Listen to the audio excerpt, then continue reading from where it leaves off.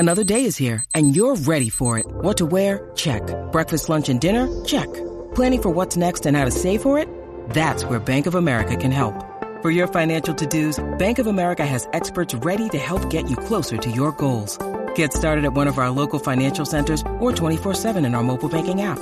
Find a location near you at bankofamerica.com/talktous. What would you like the power to do? Mobile banking requires downloading the app and is only available for select devices. Message and data rates may apply. Bank of America N.A., member FDIC.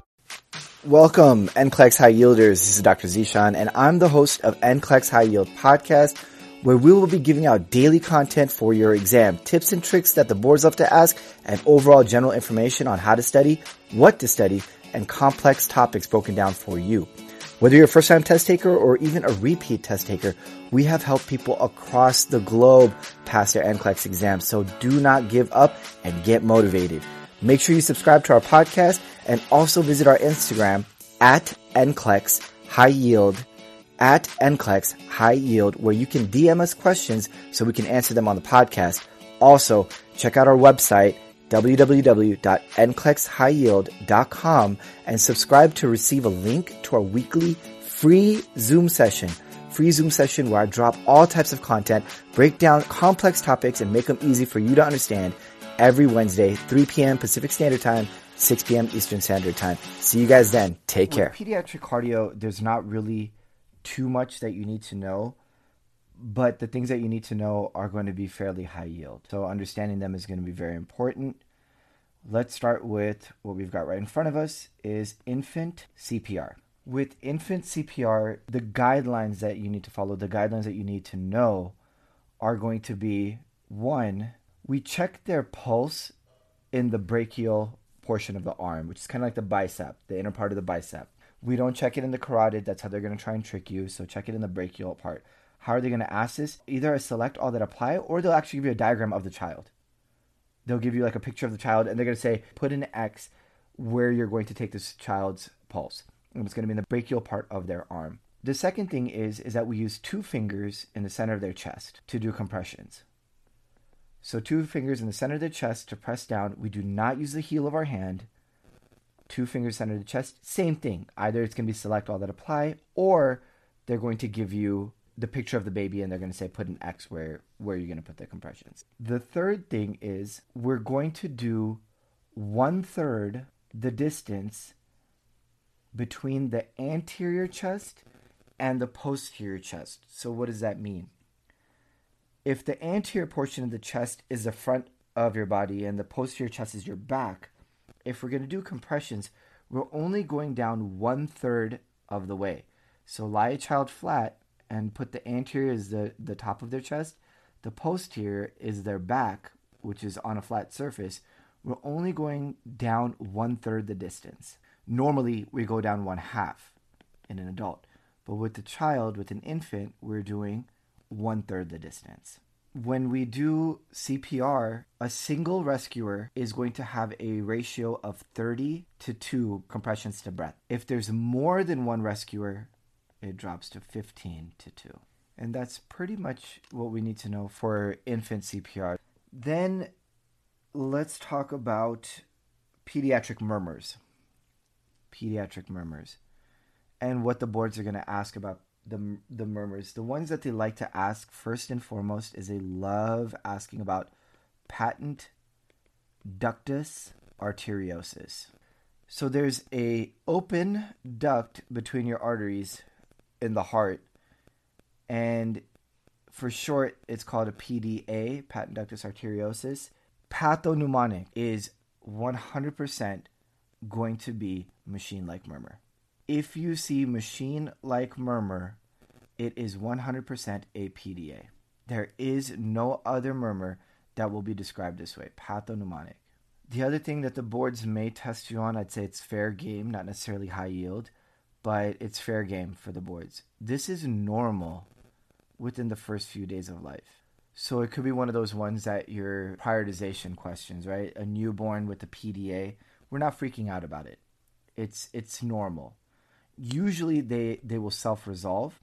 If they don't self-resolve, we give them an NSAID, and the NSAID that we give them is indomethacin. Then the other two things that they like to talk about are tetralogy of Fallot and Kawasaki's disease. So what about tetralogy of Fallot that we need to know?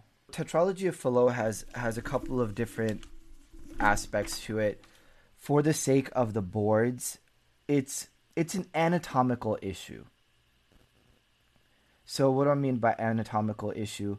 They've got this anterosuperior displacement of the infundibular septum. So it's a lot of words there, right? Anterosuperior displacement of the infundibular septum.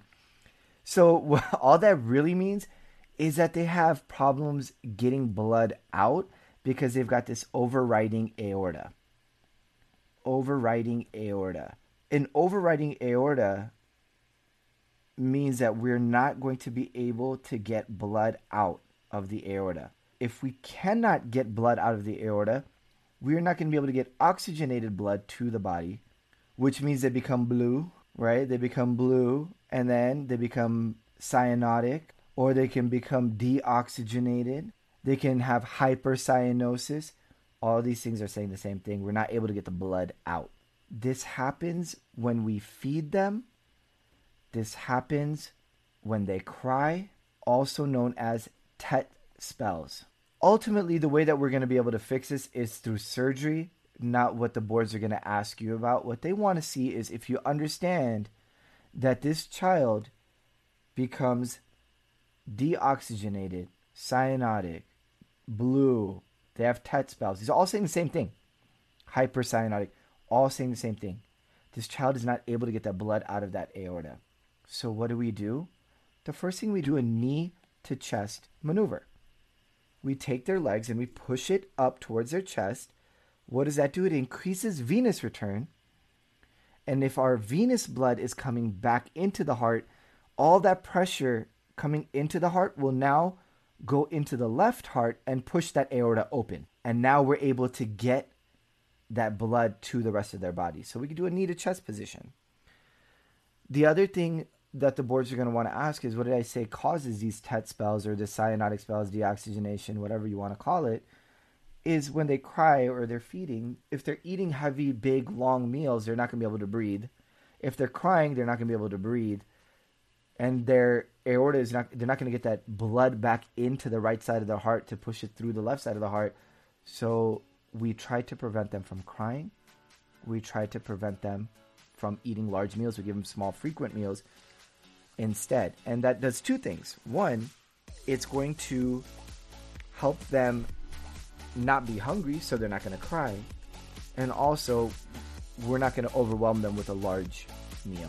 Those are pretty much the things that they want to know about tetralogy of Fallot. Kawasaki's disease. Why do the boards like Kawasaki's disease? This NCLEX High Yield podcast is brought to you by Immunacy. IMMUNACY. Immunacy.com. Immunacy is an immune system booster formulated by doctors and pharmacists. This team of MDs, PharmDs, DOs, and PhDs have put together a proprietary formula with the highest quality ingredients to keep you in your best health. All natural, gluten-free, zero sugar, vegan, no GMOs, and fully bioavailable. Stock up now to keep your immune system at its best. Immunacy is now available at Immunacy.com. Check them out. And now, back to the podcast. Hey guys, Nurse Claudia here with NCLEX High Yield. If you don't know me, I am currently a cardiac ICU nurse in Albany, New York. However, to get where I am today, I was a third-time test taker of the NCLEX exam, and the only way I was able to easily pass that third time was with the help of NCLEX High Yield. I believe in these teaching methods so much that I'm here today to help you as well, and today we are going to talk about Kawasaki disease. So, Kawasaki disease is a viral infection of unknown etiology. What this means is that we don't know what causes it. The disease is also life-threatening, and because of how rare it is and how life-threatening it is, the boards are going to be like, hey, this is high-yield information, I'm going to grab this and test you on it. So, with that being said, what are we worried about? Well, we're worried about vasculitis. What's vasculitis? Break the word down, break it in half. Vascu is the vasculature. Itis is the inflammation. So we're worried about inflammation of the vasculature. Specifically, we're worried about the inflammation of the arteries. That's what Kawasaki disease is. The problem with this is that it just doesn't attack every artery. We're worried about the coronary artery. And on top of that, this disease targets children under 5 years old. So we're worried about the coronary artery in a child that is up to 5 years old. Why is this coronary artery so important? This is the artery that supplies your heart with the blood and nutrients that it needs to function. And in a child that's not even 5 years old yet, this is an emergency. The heart isn't fully developed when you're 5 years old. Because this coronary artery is inflamed, it's an emergency. When this coronary artery becomes inflamed, it becomes compromised. The integrity of the artery decreases. It was this big, hefty, sturdy artery, but now it's just not. Because the artery is compromised, the lumen starts to become weak. You're like, wait, hold on, Nurse Claudia, you caught me off guard. What is the lumen? So the lumen is the space in the artery, and it's the tubular space in the artery. This is where the blood flows through. If the lumen is weak, we're worried about an aneurysm, and that should make a light bulb go off. With anything NCLEX related in regards to an aneurysm, what are we worried about? We're worried about rupture. We're worried about this aneurysm bursting. And going back to the 8 things that we're worried about hemorrhage. So we're freaking out. And also, if you haven't heard about our top 8 things to look out for and freak out about, then you're going to go back to this podcast to episode 7, where Dr. Z talks about prioritization and talks about the 8 things. Another symptom that this child is going to present with is high fevers, and super high, like 104 to 105 type of fever. With these high fevers, we're worried about seizures, which brings us to another one of the 8, altered mental status. So far with Kawasaki disease, we have 2 of the 8. We have hemorrhage, and we also have altered mental status. So just keep that cooking in the back of your brain. So the child will also present with a strawberry tongue, edema, and skin peeling. But in a board question, the heart is more important than the other symptoms. So if you have a question where it is asking about anything in regards to heart or the artery, like an echo, an EKG, you're auscultating the heart. You're choosing that as the answer. You're not choosing an answer about fevers. You're not choosing an answer about the strawberry tongue. You're worried about this coronary artery. You're worried about the heart. That is going to be your answer. So the treatment for Kawasaki is going to be IV immunoglobulin treatment with aspirin, not by itself, with aspirin. Sometimes you will also see it as IVIG. That's the exact same thing, along with aspirin. The boards love this question because as a nurse, you are never, ever, ever giving a child aspirin with a viral infection. Why?